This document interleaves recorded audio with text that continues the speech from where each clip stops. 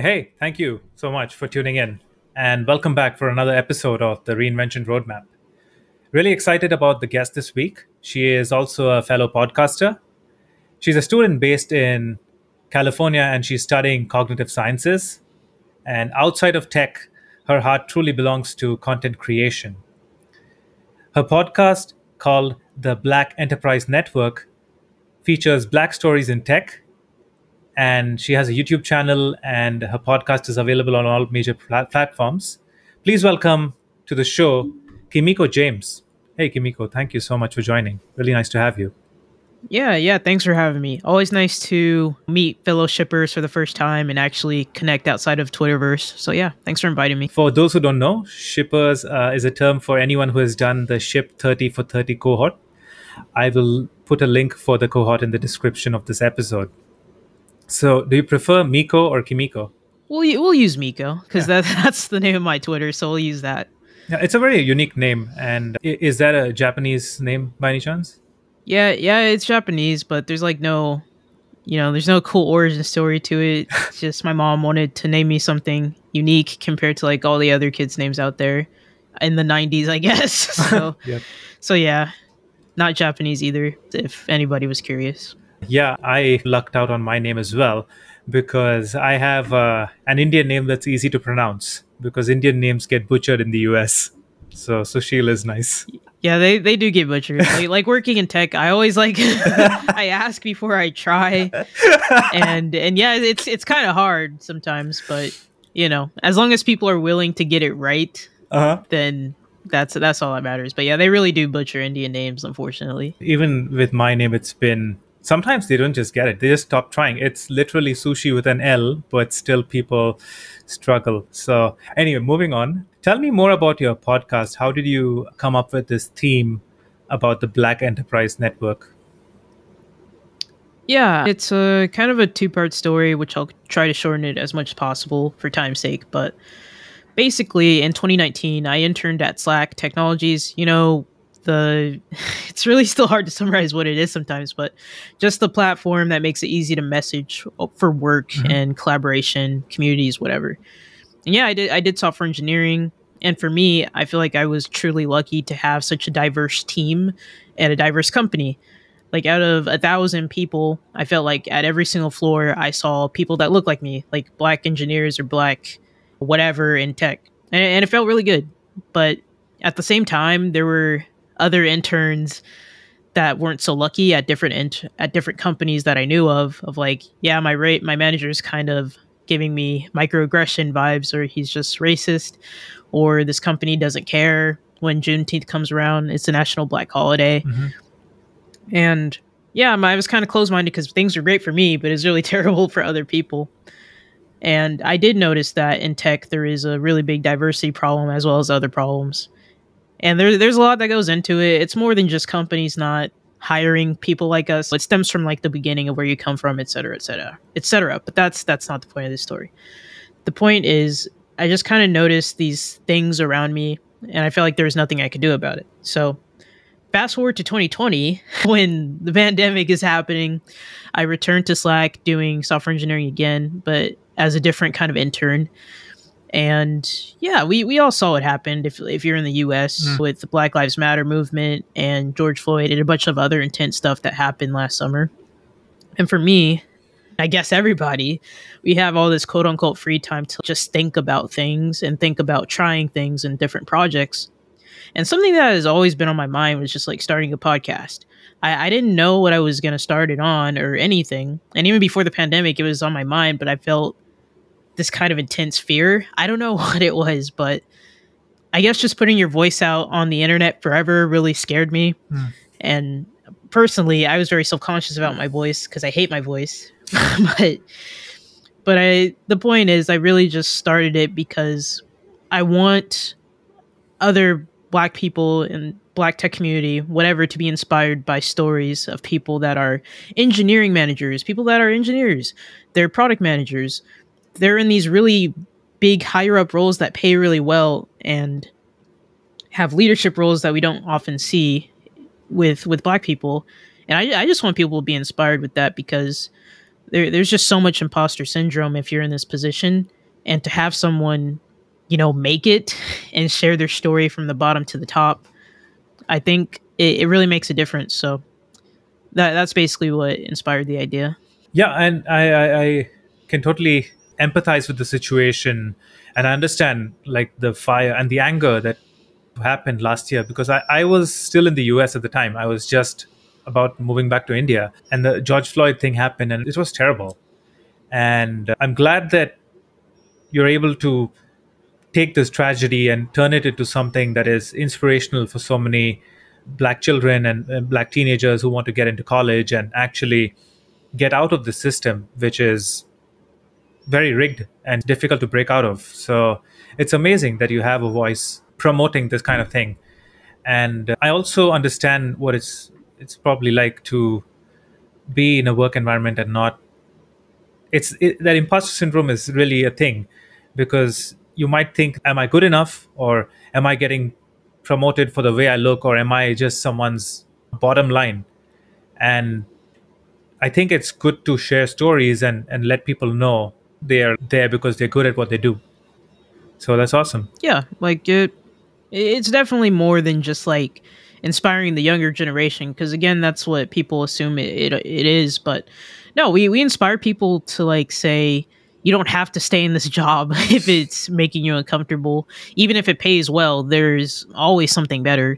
If things suck at Facebook, you can literally just go somewhere else and have the same pay and probably better work life balance, for example. And speaking to college students, speaking to working professionals, it's you can start a company if you'd like, and these are just certain things that are told through these stories. So yeah. It's amazing. I like that because it's very much on theme of reinvention. If you don't like your job, Mhm. if you don't like what you're doing, then you can always change it. And that's the kind of message that we're trying to promote here as well. So you have an interesting story that I read some of your bio, which said that you didn't actually start out in tech in college, and you gravitated towards it. So talk a little bit more about that. Yeah, I mean it just happens by accident. I won't make it a running theme, but yeah, it's a common story for black people that fall into tech. No one thinks about apps and how they're made. No one thinks about phones and laptops and how they're made. And for me, I came into college, UC Davis 2016, wanting to do biological sciences because I wanted to be a forensic scientist because I loved watching crime shows and it was pretty cool. I was never grossed out by that stuff. And I was like, yes, I would like to do that as a job. And then I guess everyone has this realization after taking a few classes of like, oh my gosh, no, I don't want to do this anymore. And for me, that was taking chemistry and just being like, I can't do 4 years of this. I will die. And I just discovered this guy coding in my English class, and the rest is history. Like I tried a few computer science classes on campus, found out that there's more interesting things you can do outside of basic terminal work at school. Like you can make websites if you wanted to. Right now, it's pretty easy. You can make a iOS app if you wanted to. It's just the amount of creativity I got. Well, the amount of creativity I put into everything I made was just it was really fun at the time, but after a while, I realized it just wasn't for me. And after a few years, you can't force something if it's bringing you down and you're not motivated to do it anymore. So I fell in love with it, but then I fell out of love with it. And now we're kind of just on different paths. That's cool. Your tech origin story is a lot better than mine. Mine was more like, look at your cousin. He works at Microsoft. You should also work for Microsoft someday. And Yeah, I've heard of that too. yeah, and I lived the brown dream. I mean, Indian brown dream, and then it wasn't for me. And it's great that you talk about this, that trying something, and the more you force it, the harder it is to make it stick, and then you'll end up in a very dark place. So I think it's good to know what you want to do and pursue that. Yeah, like with tech, it's very easy to fall into this trap of just wanting of just staying in it, even though you hate it so much, and getting up is just a pain. Because I mean, I talked about it with a friend months ago of like Facebook. It's just I'm using it as example. I haven't worked at Facebook, Hmm. but I know their salaries are really, really high. You can make $500,000 being a senior level software engineer or something. And I even thought about it. I was like, I could be making that much and still be so miserable because I hate the work I'm doing. So it's easy to get wrapped up in the salary and just forget about your values and what you truly care about. Yeah, I think the money trap is real. It's nice initially. I think once you reach that, I read it somewhere that once you reach like a certain level where all your needs are met, throwing more money at the problem is not really going to make you happier, or it's not really going to solve that underlying problem of why we're feeling unfulfilled. So well said. Tell me more about your internship at Slack. What was it like? Was that your first internship as a software engineer? Yeah, yeah. 2019 wasn't in person, so a very very different dynamic than remote. But yeah, in person it was my first ever software engineering internship doing front end. My first everything. My first time working in San Francisco. It's intense sometimes because of the amount of tech bros and all Mhm. this other stuff, but it's like I always felt like I was welcome. I could genuinely be my authentic self that these other companies promote, but they don't mean it. And yeah, it was a good time. And to be honest, the next summer, I just had this dream of working at Slack for 5+ years or something because it just seemed that great of a company to me. But that did not happen at all because it's a like I said, the pandemic has really shifted how I think about things and how I go about things and my values. And I gotta say, I was pretty miserable working 40 hours a week in my bedroom during the pandemic, or at least the thick of the pandemic last summer. Mhm. And I was just like, wow, I really don't like software engineering. And I really don't like this kind of structure because, again, I loved my team, I loved the company, but certain team members were just working past five. Sometimes they'd work on the weekends. Sometimes they'd tell me to work and study on the weekends because I was struggling. And it was just a really, really rough time. And for me, it sucks to not get a return offer, but at the same time, it really opened my eyes of like, I can't force this anymore. No matter how much I like the people, no matter how much I like the company, I just can't force myself to do this any longer. And that's okay because there will be something else, whether that's a company, startup, whatever. There's so many other opportunities beyond Slack, and yeah. So working there, pretty great company culture. If you're interested, I'd recommend it. I always recommend it. Unfortunately, I always play the comparison game with friends with their companies, but good experience overall. It's natural. I didn't have an undergrad experience in the US, but it's easy to get caught in that comparison trap because I went to NC State for my master's. I got into a good company and the pay was good, but then there's always someone who makes more money, and you feel that you should have that job, or you get in that trap. And that's, I don't know, it's been a road to misery for me personally. So I'm so glad that you're figuring this out while you're still in college, because you could be in a position where you're doing it 10 years from now. And kudos to you for that. What are you planning to do next from a tech perspective? Or are you looking to move out of tech? Hmm. We'll say work in progress because Always. as why I said with my Slack story, I had plans to be at that company after graduation, and that did not happen.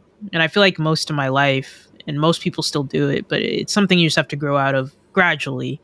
Is we have all these plans, we have all these set paths for ourselves, Mm. and we just hope everything goes as it should or as we think it should. And then when it doesn't happen, it's just a really big catastrophe of feelings going on. It's like, well, what do I do next? So for me personally, with tech, I I will say, and I can say this because I don't care. I'm just gonna be in it temporarily because I know for the long term, it's not what I want for myself. Like I do envision myself doing my podcast in the long term because it's a community I'll always care about, the Black tech community. Mhm. As far as myself being in it, I just personally don't want to. Like it's a it's just a big ball of stress for me to go through recruiting season and then figure out who's being fake, who's not being fake. Because I just had a really bad experience at this company that I thought was going to be great for me, but it was not. And it's just like it's really a big back and forth with tech. Like it's great once you get in, but then once you're in, it's like you have to interview the company for the next 6 months. Like you shouldn't give yourself to the company. And that was my mistake. I gave myself to Slack. I gave myself to this previous company, but in the long run, these are big corporations that will replace you if you die. So for me, I know I'm very dark. I know, I'm sorry, but in summary, I don't see it for me. So after graduation, maybe I'll take on one of these PM product management roles because it's more chill to me than software engineering in my opinion, and I just did one. But otherwise, the long-term goal is to just be a creative entrepreneur. Like I don't know what that entails, but that's what I would like to do full time in the future. Yeah, and a lot of what you mentioned is true in terms of interviewing for tech is so stressful. You have to do cracking the coding interview and lead code and spend hours like chasing after this dream. For those who are listening, I'm doing air quotes, and and then it's not really your dream. You realize that it's not working, and you and I've had instances of the classic bait and switch happening where everyone is like, oh, this is the company, yes, come work for us, and then you get screwed once you join. So it happens. And Yeah, if you go around the block a couple of times with tech, you realize that maybe it's not for me. The advantage is that you're starting early, so it's good to know what you like at this stage. I'll just finish by saying like everybody's different. Like there are people, and you probably met these people that genuinely love tech. They love their 9 to 5, and that's totally fine. Hmm. But for me, and maybe a lot of others, just the mental strain that you have to go through. Like you said, the hours of studying, and there is a bit of luck to these interviews. Uh-huh. Oh, Yeah, it definitely. would be nice to get a easy question, but that doesn't always happen. And with friends, I remember this happening quite a bit interviewing for Microsoft because they interview tons of people in September in these different rooms on college campuses. Your Hmm. friend might get an easy question, you might get a medium or hard level question. It's like, oh my god, why me? Yeah. So to just go through all that and then get the offer, you're like, might as well take the offer, and then it's like you're stuck. But that's just been my experience with it. I mean, I'll be stuck for maybe 2 to 3 years, if that. But after that, I just want to be on my own, to be honest. You're stuck till the stock vests. Yeah. At least that's the way I saw it. But you're right, like interviewing is so challenging, and the luck is a real factor because I interviewed with Amazon like 4 times and I didn't get in a single time. But maybe I wasn't supposed to join the dark side, but that's probably it. But again, like Microsoft interview went really well, and a couple of other companies when I was in college, they went well. So sometimes you just get on a roll. Like you might like end up with 3 offers in a week, and don't rule that out. It's just you'll be surprised what can come up. Yeah. Yeah. Yeah. Definitely takes a ton of resilience. I'll say that Mhm. much. You seem more like an extroverted person as well. Uh, you're not okay. Maybe that's No. maybe I was so wrong on that one. No. No, I thought you No. would be because Continue. yeah, Continue. I thought you could be because you have a podcast and you post a video commentary on YouTube. So it seems like it's more outward with content creation. So that's why I thought you might be, and which is why I felt like maybe product management and people skills will come in that department. But yeah, sorry for misjudging. No, no, it's fine. I have a video coming out on that soon too, because I wrote an atomic essay for it and for through Ship 30. Well, Ship 30 for 30, whatever. I wrote an atomic essay about it, of like misconceptions on being an introverted creator, and yeah, it's really funny. People do think I'm extroverted. My manager at Slack thought I was extroverted each time I had to tell her, no, I'm not. I really don't like being around people. I'd rather just be by myself. And I think that's the misconception of it, of like introverts just really need time to recharge, but they can do this stuff if they want to. It just takes practice and getting yourself out of your comfort zone. But then again, every introvert's different. Like, there are introverts that I know that like networking and going out to clubs and stuff, but I'm just like, I'd rather just not. And if I do, it's like a once every few months thing. Mm. And yeah, there's shyness that goes into it. There's anxiety and mental health that goes into it. But yeah, doing all this stuff, I just do it because I like it. It doesn't cost too much energy. Versus if I go to a networking event, I have to repeat my introduction 1,000 times to the same different people. I have to tell the same story. I have to perceive myself as a certain way. Yeah, that sucks the life out of me. Versus like a podcast, I'm with a guest that I'm comfortable with, I can relate to, or my YouTube channel. It's literally just me, just sort of talking to a camera, and that's fine because I set the constraints for myself. So Hmm. That's interesting that you said that there's a certain degree of introducing yourself to someone and doing that over and over at a networking event. Yes, that's painful in a way. It would be nice to have like some holographic representation or some text that just comes up when you meet someone and they'll know it. Or you can just telepathically yeah, say all of this and they'll know what you do. And there's also that anxiety, even if you're extroverted, there's still anxiety when you talk about yourself and you think about like, am I genuinely these things? Or there's that self doubt sometimes it creeps in, and am I just presenting an illusion or am I all those things? At least in my case, that happens. So I get that. And I think the trick is to take it easy sometimes and just everyone is just there for a networking event because they're doing the mm. same stuff you are. So it becomes easier when we go about it that way. I mean, even then, just like you don't need to have a specific kind of personality type to have a podcast or your YouTube channel. Hmm. Like, I mean, you'll probably see it and you probably feel the same, but like even the most extroverted people, they find it uncomfortable in the beginning. It's just getting the reps in to the point where you are comfortable talking to yourself in a Yeah, camera and just hitting publish right after that. So no specific personality type needed. Introverted, extroverted, in between, whatever.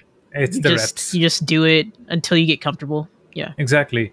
And there's that aspect of speaking into the camera as if you're speaking to someone, like addressing someone right now. And that happens. And it's weird at the start, and then you get used to it. I think that's part of being a creator is that you have to get through that mental block or that shyness or the self doubt and just hit publish. I think someone who came on an earlier episode said that you won't make 100 shitty versions of anything. If you do something 100 times, then there's likely to be some progress. So tell me more about the content that you create. I noticed that you do commentary videos on your channel, and I saw a few in the week leading up to this. What? Wait, why, Yeah, why are you? it's a funny predicament I've put myself in over the But why last that year. reaction? It's Because I make some weird stuff sometimes. Well, yeah, I mean, the thing is, like I said, I put myself in this weird predicament where, and I didn't realize this at the start, but when you make content, you're making it for a specific person. ah, I guess if you're doing it as a hobby and it's just whatever la di da for you, then I guess that doesn't matter. But if you like have a specific audience you want to reach out to and you eventually want to grow and monetize over a span of a few years or something, then you have to care a little bit. And for me, between everything I do, the audiences are widely different. For example, podcast, it's meant for black professionals in tech, and anybody in the black tech community would want to listen to it. And then my newsletter, which may or may not be ending, I don't know yet, it basically just it's meant for creators because I share my content creator experience, I share advice, tips, whatever. mhm. And then the commentary channel, that one was mainly just it started off being a tech channel, like a vanilla tech channel. Like if you ever go back look at my oldest videos, it's just about tech tips and I talked about my experience at Slack. I'm actually still proud of that video no matter what. But I was just like, I hate this. 'Cause I was just like, I don't care about tech like that. Like, I care about the Black tech community because I resonate with it strongly, and I care about helping other people with that platform. But on YouTube, I'm just like, I I can't do it. I don't want to write about it. I don't want to talk about it. I think the best and my most favorite video about tech was that Slack video because I'm just speaking from the heart and in hopes of helping someone else learn how to get an internship. But other than that, I it's not content I care about. And for me, the content that I we always do it, but we always daydream ourselves about ourselves being these big content creators with millions of subscribers or thousands of subscribers making the content. And for me, I really just like commentary videos, not the toxic ones that talk about drama all day. I'm not into that. But the Jarvis Johnsons, the Cody Coes, the Mm. Noel Millers of commentary, they're just really funny. And they just sometimes they react to stuff, they talk about it, they give their opinion, and people like it. And for me, watching that, like from a few years ago to now, it's funny. And even while watching it before I started my channel, I was like, I could do the same thing. I think I'm kind of funny, you know. I have some thoughts I could share, but I never did it because with YouTube, it's easy to feel like it's too late on the platform. But actually, when you when you get started on the platform, you realize it's not too late because, say for example, you started your channel 2015. That's like 6-ish years ago, right? Mhm. You would think it's too late, right? Because everyone from that started the channel in 2010, they've already made it, right? Oh my gosh. Yeah. But the people that started in 2015, they have like millions of subscribers now and they're like fully monetized and making this full-time thing. So imagine starting now, 2021, 5 years later, 2026. I don't think YouTube's going anywhere. In fact, I think it's going to get bigger than what it is now. I didn't even think it was going to get as big as it was in like 5 years ago. Mm. And it's crazy because I've been watching since 2010 and I didn't anticipate it would be the way it is now. So, Yeah. just a long winded way of saying my content pieces are very different from each other, but I enjoy them all in different ways.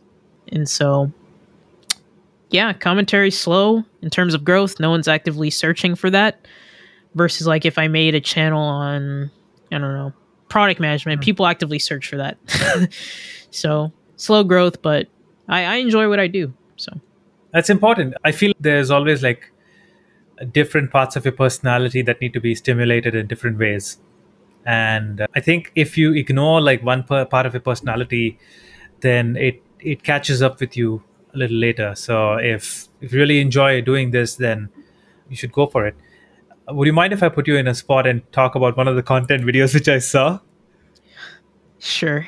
It's Sure. it's in a general. It's I'm just saying how it appealed to me. I'm not here to kind of shred it or something. No, no, go for it. I think I just have self confidence issues with commentary No, it's videos, but fine. go ahead. It's totally fine. It was that video about dating, and it was like, why is dating for Gen Z difficult? And I wanted to ask you your thoughts on that because I mean, you could go ahead and summarize what you said in the video, but dating in general Mhm. is very difficult already. I would say I am a millennial, and it's not gotten easier or something. At least as a Gen Z, you have time on your hands and I hope So for a bright future. So, yeah, one can only hope. But that was one of my first commentary videos, if not the first commentary video I made. mhm. I didn't do as much research as I could have, and I think I was pretty nervous, kind of speaking my feelings on that because for me it's a touchy subject. And yeah, the fact that I put Gen Z in the title was already like pushing the boundary a little bit. I don't know. With YouTube, it's weird because you're supposed to be a little clickbaity, but at the same time, you want to appeal to other people. Mm. But yeah, like with that video, I think I was just going through a rough time. Just because, yeah, with my parents or I guess older generations, it's like it's as easy as just walking up to someone and just saying, "Hey, let's get together, do something," and just being like, "Okay." Or which I don't agree with this, not even today, but just consistently bugging someone until they say, "Yeah, that's what my dad did to my mom." Yeah, it's like the stuff we see in the movies, like from those 80s, 90s films. It Uh-huh. actually worked back then for the most part, but today's kind of different. And for me, I something I regret not talking about in the video was just basically it's just a meat market on these dating apps. It's just a meat market. Mm, Like we've come so far to just look at someone for how they look versus like what's on the inside, and uh, adding on to just being in a generation where things move so quickly, especially with technology. It's like you're swiping so quickly you don't even consider that these are people, hmm. and we're all guilty of it, unfortunately. But that's just the situation of the matter. And with that video, I was heartbroken. So I think I was just talking about my feelings Mm. and just describing like, yeah, for older generations it was less stressful and people were more open minded, but today the way things are on Instagram, social media, the way you're perceived to have a perfect relationship in TV shows, very unrealistic. It just warps everyone's way of thinking, and it's just a crappy time to be dating. It is. And you're right about the older generation. My parents had an arranged marriage, and they didn't have much of the pursuing and all of that. My mom had met a total of one time before deciding. And that's an option. I consider going down that path, but I didn't because it just felt very inorganic. And to be honest, I've gone down like all of those different paths, and it is difficult. You're right about the meat market aspect because I feel like our generation has too many options. The next Hmm. video which will entertain me, or the next song, or the next short. It's a very consumption oriented generation that we have. What is next? What is next? What is Hmm. next? So we treat people the same way. Who's next? Who's next? Not really considering that, yeah, there's a person, or like actually seeing what they're like and getting to know them. And I think from personal experience, that fairy tale romance, even I got caught up in that as well. And then it happened at the start of the pandemic, heartbroken, same story. So I can empathize a lot with that. And you handled it a lot better than I did. I went down a really bad path, but you created art out of it in a way. So yeah. Yeah, yeah, very very well said. Like you said, it's just like we're even maybe it isn't even a generation things at times. At least when it comes to the overconsumption of content and just life moving so quickly. Hmm. Cuz yeah, whatever feed you're on social media, there's just so much. Like you hit refresh, there'll be something new every 10 seconds, and it's just when do we have just a minute just to take in the thing previously for a little bit and let that sink in? Because for me, as someone that likes to learn new things about content creation, life, whatever, it's really easy to get up caught up on Twitter, LinkedIn, for example, and just bookmark all these different articles, these different threads that are useful, and just never read them because it's just too many options and things move way too quickly. So I agree with you. Yeah, and that's how the system is designed. It's designed to make you miserable because that's what Instagram is. Instagram is an ad wedged between two posts that make you miserable. And if you're not miserable, then who's going to buy their shit? That's pretty much it. And Yeah. there's too many options because if you see online dating, you might be in a relationship with someone, you might still have the app to see is there someone better coming along. And yeah, it doesn't work like that. I don't know how people. I think what was different for the previous generation was availability as well, because now we are too available to each other. I think Chris Rock or Kevin Hart spoke about this, but he said that a 2 year relationship now with a partner is like a 10-year relationship for my father. Because my father, when he left for work, he just kind of didn't see his partner throughout the day. Now we have them on our phones and we constantly see them, and we're always in touch through Messenger and Mhm. whatnot. So maybe availability is also a probable reason for relationship fatigue. I don't know. And that could have been amplified by the pandemic. Who knows? Yeah, and I gotta say, the feelings, this pandemic's wild, but the pandemic really enhanced a lot of those feelings for me too. Yeah, I don't know what it is, but I think just the feeling of being alone, like 24/7, just really made me feel some kind of way because before the pandemic, I could care less Hmm. about this stuff. I just wanted to live my life and just graduate and move on to like a different city. But being alone in this pandemic 24/7, like, I don't know, it just enhanced a lot of loneliness, I guess. Mm. Yeah, it's normal. I think a lot of it stems from. I think in the third part of your video, you mentioned that there is that inner fulfillment that is lacking that we are seeking outside. I think that was the theme of it, and I think that's the root of what we need to do and find out why we feel that we're not enough sometimes. And it is crazy. It's like a crazy time, to be honest. Like, who would expect that you'd be in your home, locked up with your feelings 24/7, dealing with. I didn't. Yeah. I say it like almost every day, but it helps me feel better. But I say that this pandemic has been both a blessing and a curse. A a curse because obviously humans are not meant to live like this, and I fear for the children of the world with what they're going through. Their growth is being stunted, and but anyways, that aside, it's a curse because yeah, you're not supposed to be in your house for almost 2 years straight and just do nothing. Absolutely nothing except go to the grocery store, maybe see some family members if you're vaccinated, or even before you're vaccinated if you want to risk that, which is scary. And then just being confined with your thoughts 24/7 that you haven't given yourself time to deal with or think about. But then that's kind of the flip side of like the blessing of it is, oh, life has slowed down for me in a way so I can think about things I do care about or try and work through the problems I've been putting off, because with life it's very easy to be not on zombie mode. Hmm. Auto mode? Something. In life it's very easy to just be on auto of like, okay, going to school, going to work, I'm doing this, hanging out with friends, going to dinner, doing this, getting ready for the next day, downtime, repeat, rinse, repeat. And of course, every day might be different, of course, pre pandemic, but even then, you're not really reflecting on anything. You're not going back to your why of why you do the things that you do. Like, do I actually care about this job? Maybe, but I'm still going to do it. But during the pandemic, it's like, oh, well, no, I actually don't like software engineering and I don't think I can see myself in it. Hmm. And it is just having that time to not only think about things, but explore, because without this pandemic, I don't think I'd have a podcast or a YouTube channel or anything I'm doing right now.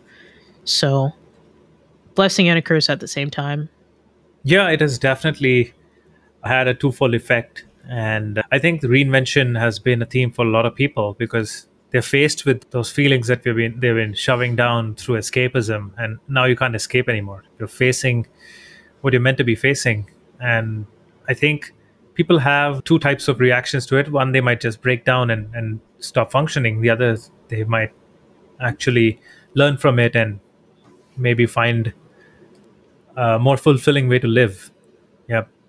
So, as a student, do you have any sort of ritual that you keep right now during this pandemic to keep yourself sane or fulfilled during the day? Well, I took a gap year starting last year, Hmm. because when all this happened, spring quarter 2020, because I'm on the quarter system in the UC system, I was wow. I've never felt so much burnout my entire life. Mm. Like classes I was doing well in, it just went down the toilet because I wasn't sure what I could do. Like the library's locked down, everything's locked down. I have to study in my bedroom. I have to do everything in my bedroom. And Davis, very small town, there's no place for leisure. Restaurants are closed down. Everything is closed down. So I'm just forced to be in the same place. And then you fast forward to the quarter ending, and I go into that internship, 40-hour work week. Remember, it's there's no break in between that. Like, yeah, I had maybe 3 weeks of break before the internship started, but it was just like a break of just dealing with what was going on with the world and the government and politics. And it was way too much stress. Like, I was trying to deal with my bad grades I had suffered from the quarter while also trying to deal with that. And then I have to go to work for 3 months straight. So I made the executive decision for myself, my mental health, to take a a gap year because I was like, I can't do this. Like, I can't go through spring, the summer, working 24/7. And then I have to go through school remotely for another year straight. And then I have to interview all throughout school for a job. And then I might be starting my job next year. And that's just 2 straight years of burnout. And I really didn't want to do that.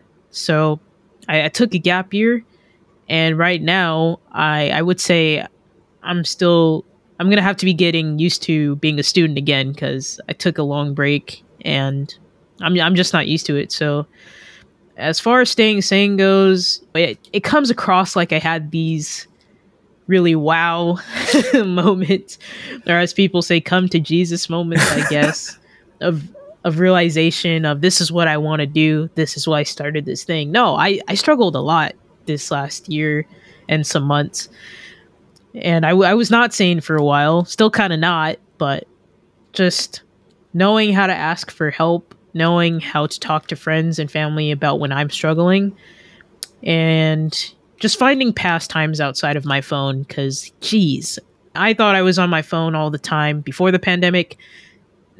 During the pandemic, you're like averaging 10 plus hours, and it's crazy. Mm. Because for some people, that's all you got.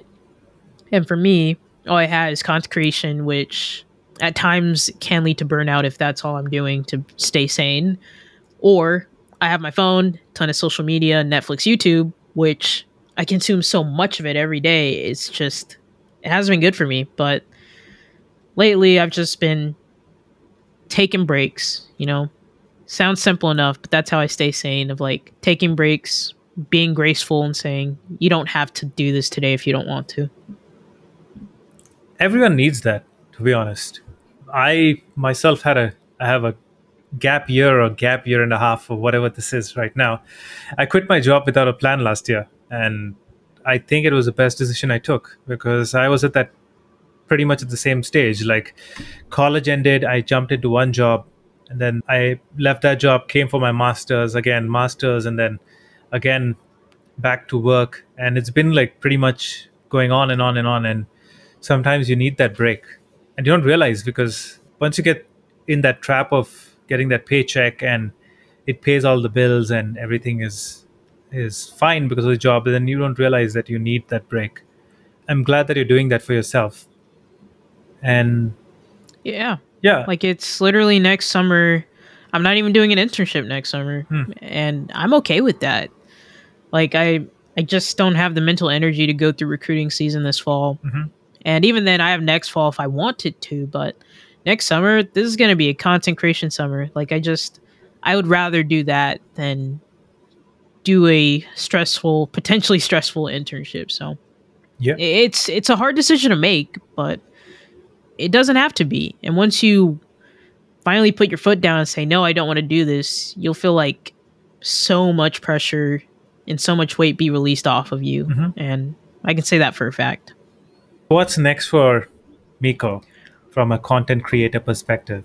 What's next is figuring out how to systemize for myself, because when you get into content creation for the first time, it's all fun, right? It's like puppy love, actually. Puppy love, but for content.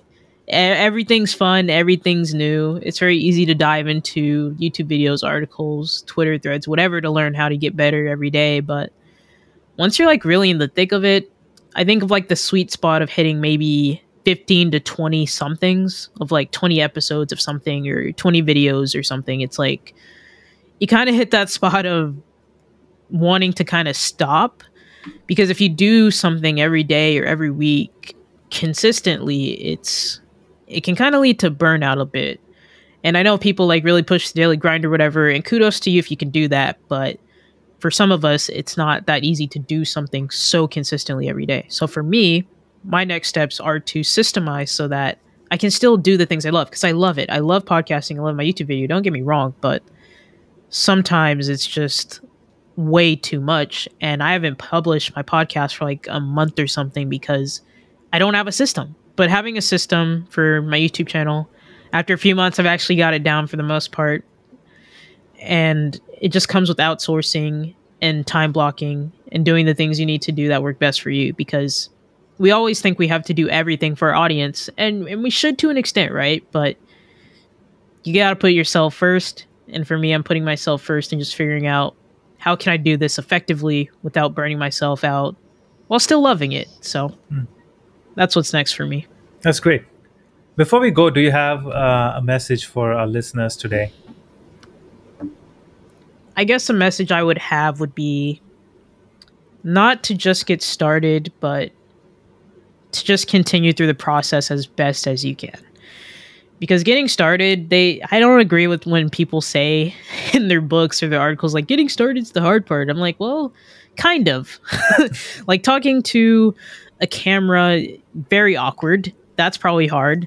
Or hitting publish for the first time, that's very hard. And yeah, once you get used to those things, it's pretty easy. But I think it's just continuing with it and knowing when to stop. That is, those are the most difficult things. And when I say continuing with it, just see through the process of like, do I actually like it? Because that matters most. Because yeah, do we all want to make money from making content and doing it full time? Of course we do. But going back to my YouTube channel, I can make tech videos and probably get monetized way quicker because I'll come up in search, keyword search, but I don't care about that.